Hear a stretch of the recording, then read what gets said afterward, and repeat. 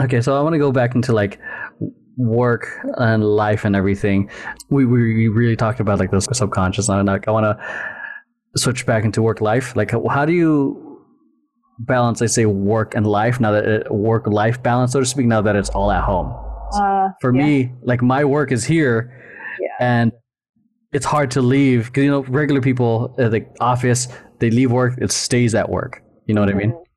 Well, I actually, because I work with the subconscious, I know how to trigger myself into doing certain things. And so I wanted to keep my office. Like this office here is the space for me to work. And I knew that going into this lockdown, all systems were going to be thrown off. And so I kept coming to my office, and I've been coming to my office like this whole time because, well, it's an isolated office, so I'm, still social distance, but coming here, definitely, like, I can focus here. Like, this is the place of work, and it has kept me in the zone and kept me, continuing to create and produce things I need to be working on.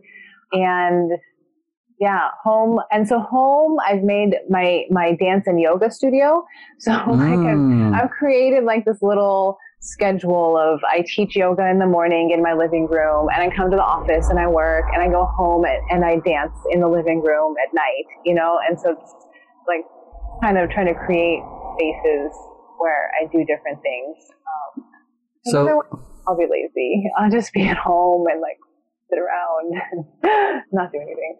Yeah, I feel you. Like having a lazy day is something I'm trying to implement at least like once a month or once a week, because like it's so easy to be caught in like trying to get more, to do more, to try to get more, but sometimes like one step back, 10 steps forward kind of stuff. This just came up into my mind when you're working with a lot of clients in terms of hypnotherapy and the healing work. It's therapy, so I'm assuming that you're also taking on a lot of the stuff that they share, like the emotional baggage, so to speak. Like I would assume that feels heavy. I don't know. I might just be making this whole scenario up in my head, but like no, I think that a lot of healers do that. I think that a lot of people do that, and I think they haven't worked through their own shit. Like, that's why a lot of people are, like, taking on things, feeling bad, hearing all these stories. I don't know. I feel in service to people, and I feel really, really happy that I can help someone. And I always feel better after doing sessions, even like the hard ones. People dealt with rape and things and, traumas and massive debt or things that are really big. The fact that I can go in and support that makes me feel good. Wow, that's badass, man. I also have a dance practice, like after I'm done with all this stuff, I want to go dance. Like, I go to the dance studio. Well, I used to. Yeah. Did you go out with us that one time? Like, yeah, it's just nice to go out and just release the energy. Mm-hmm. I miss one of the events I really miss, and it was shut down before Corona happened, is the floor. Miss that. And I don't know if you went out with us whenever we went to the Federal. Yeah. Like, it's just that energy of other people is I miss. Yeah, I can't wait until this is all done. Wear your mask, people. Come on. We can do this. I asked this question a lot to much mature guests, because I interviewed Rosie yesterday, and she's 23, so she can't answer. But like, what would you say to your 16-year-old self? Oh. Gosh, I mean, I was a different person when I was 16. Right? I was a punker. Yeah. I was a fighter. Yeah, what would I say? Just trust yourself. I would say trust yourself, and you know what I would say is, I would say to my younger self who was struggling with what am I going to do with my life, like, trust dance more. I wish I could have really trusted the path of dance and known that it could be my healing mechanism, because I think I could have done a lot more with it, so I think I would tell my younger self about dance. That's dope. Yeah, that's badass. For anyone who's like curious to do what you're doing, like in becoming a healer, like how would they get started? Because it's not, go to school, become a doctor. Yeah. I mean, I'm just, now that I'm getting all my social media stuff up, I just last night put up free 15-minute consultations on my Instagram. So I would say book a consultation and I can talk to you about it. I will put that in the link description. Get yourself around people that are doing it. Yeah, I mean, get yourself around people. I'm teaching classes every day. I'm teaching yoga and qigong classes every day of the week. Just get yourself around the people that are doing healings, energy work, hypnotherapy, teaching yoga and trauma healing. I mean, there's so many different modalities out there. And there's a lot of people out there doing the work that are, especially in LA. I mean, LA has just so many people in the yoga world doing this work, and there's a whole community around it. There's there's like people that live in the woods that, work regular jobs in LA, and there's people that live by the beach and, are working for tech companies that are super involved in yoga and healing. And so there's a whole world in LA of people that are doing this. Venice Beach is like having its own, it has its own tech area. Yeah. Yeah. It's wild. Yeah. And those people are interesting. Like they're in the tech world and the healing world. Doing a lot with the healing arts. So what do you think are the important characteristics or qualities a person needs to have to do healing? First things about healing is, the first thing really is that most people come to healing work because they needed to heal themselves. So do the work on yourself. Like that's the most important thing is if you have the capacity to do healing work on yourself, to sit for a year and meditate, to go to yoga class every day, to get healing sessions from energy healers or shaman or yogis, you have the capacity to work on yourself, then you have the capacity to work on somebody else, So what does it take? It takes you having the patience and ability to sit with yourself and reflect and look at yourself. If you can actually look at yourself and see uncomfortable truths about yourself, well, then you can change them, and then you can sit and be that for somebody else. You have to do the work on yourself. That reminds me of my favorite Blaise Pascal quote. All of man's troubles stem from man's inability to sit in a room by himself alone. So I'll put it in the description, but something like that. It's Blaise Pascal. But yeah, I love that because it's people are quick to numb the challenges that they face, or they avoid looking within, which is they just distract themselves with the external. Like the whole famous, like I'm gonna do this, and and the whole one finger out, four fingers, three fingers, whatever, pointing back. Like people are quick to blame versus looking within. It's uncomfortable, and we have an ego, and the ego protects us from pain. So the ego says, "I'm fine. I don't need to work on myself. I don't need to change. I don't need help." Right? But it's protecting the vulnerable piece of you that's in grief or sadness or anger or trauma, like there's something is protecting. So the ego is just doing its job, and most people are listening to the ego. Most people are saying, no, I'll be fine. I'm going to deny everything that's happening over here. I'm not going to deal with it. I'm not going to look at it. I'm going to go drink or do this or, explode on my friends or whatever. It's when you have the ability to sit through that and sit with yourself and say, okay, I'm going to look at my pain. I'm going to look at my whatever. Yeah. Deal with it. Well, then you have freedom, because it's not that hard once you actually do it. It's just the ego, it just doesn't want to do it. It's like the whole what you resist persists thing. Yeah. Yeah. Like, that's my tattoo. Like, it says, ego is the enemy. Because, it was like that whole year, it was like I'd say the first month was a lot of it was sitting with a lot of the stuff I lost after jail. Like right after I got out of jail, I was evicted.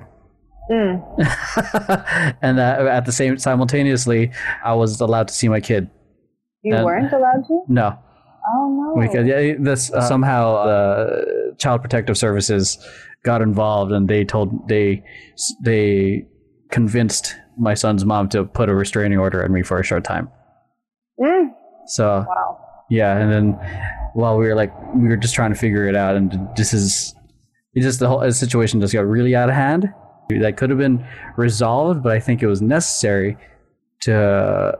I'd say like there's this whole thing that I reminded myself when I was in my jail cell. Like, I chose this. I just wasn't aware of it.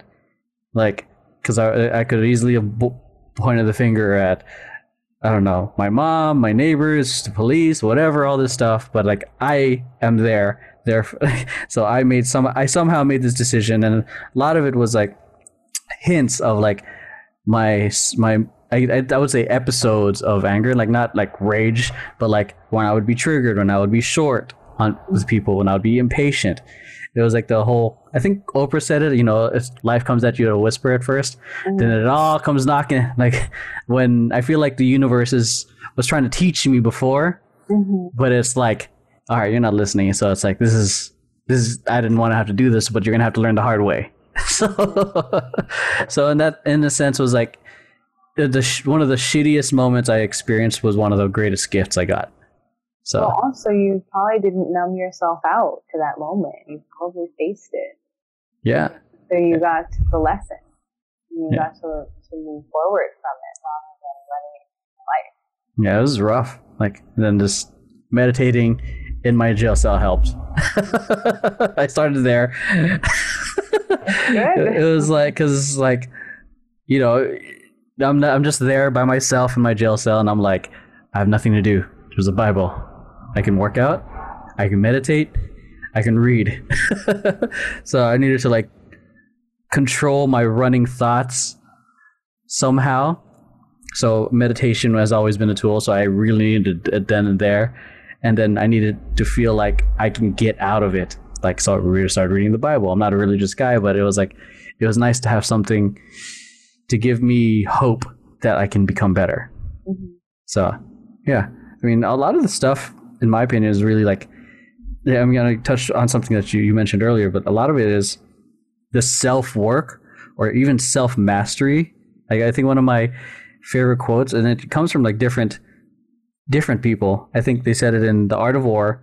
I know it's in the Bible. It's like self-mastery or self-control is much more powerful than controlling 1,000 armies, an army of 1,000 or whatever, like that. Because, if you can control your emotions in any storm, if you can control yourself, like, and when I say controlling your emotions, that doesn't mean like pushing it aside, which is a common, I think, misconception from people. So yeah, it is the hardest thing, when you can actually really deal with yourself and sit still and sit in your shit and face it and then deal with it and move forward in love and openness and connection to the world. That makes you a stronger person, but a lot of people will go to war over their traumas, I think that Hitler is a great example of that. He had a lot of trauma from childhood. He had a lot of stuff, and if you read any stories about him, you'll read about things that he went through when he was younger, along with like heartbreak, and they just really shaped him, and he never dealt with his stuff, and so he's very powerful in his ego, Right. Yeah, one thing I love that you said earlier was like, a lot of people try to get their power from the ego, but I think a lot of the power really is in the vulnerability.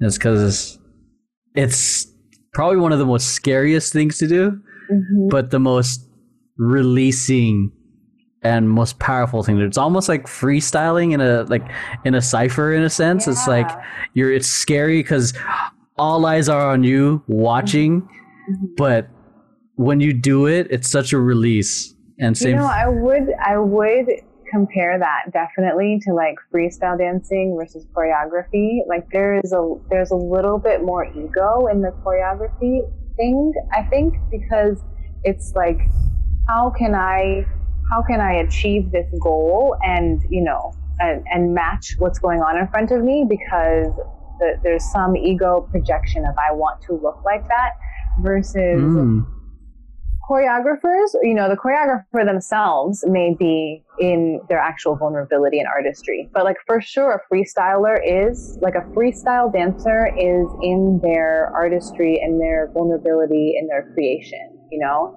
and that takes a lot more courage. Yeah, because it's like, yeah, than to repeat something and try and make yourself look good, you know, in a choreography. Not to like say anything bad about, I mean, like, I'm not the best choreography dancer in the world, you know, but I just think that freestyle space is a really vulnerable space of creation where stuff will come out of you, you know, and you let it, then it's actually doing. Yeah, I can agree in that. Like when I've freestyled and I let go in a sense, like, and it takes a couple rounds for, like, I'd say like the judging mind to just let go. Even then it's hard. I feel like it's very elusive, but I start doing movements and moves that I normally wouldn't do when I just let go, which is very different. And when choreography, there's structure and you can feel freedom in a sense where you feel confident and you fully understand the choreography, that you're not thinking about it so much. But it's very different when you have total freedom and control of your movement, and you're just, I'd say, speaking from the soul through your dance. Yeah. So, and both I think are great. Like the way I view with it is like, you know, choreography would be like a structured day and a freestyle would be a relaxed day. Like one of my favorite quotes from the Groovaloos is like, sometimes life can't be choreographed, sometimes you gotta freestyle.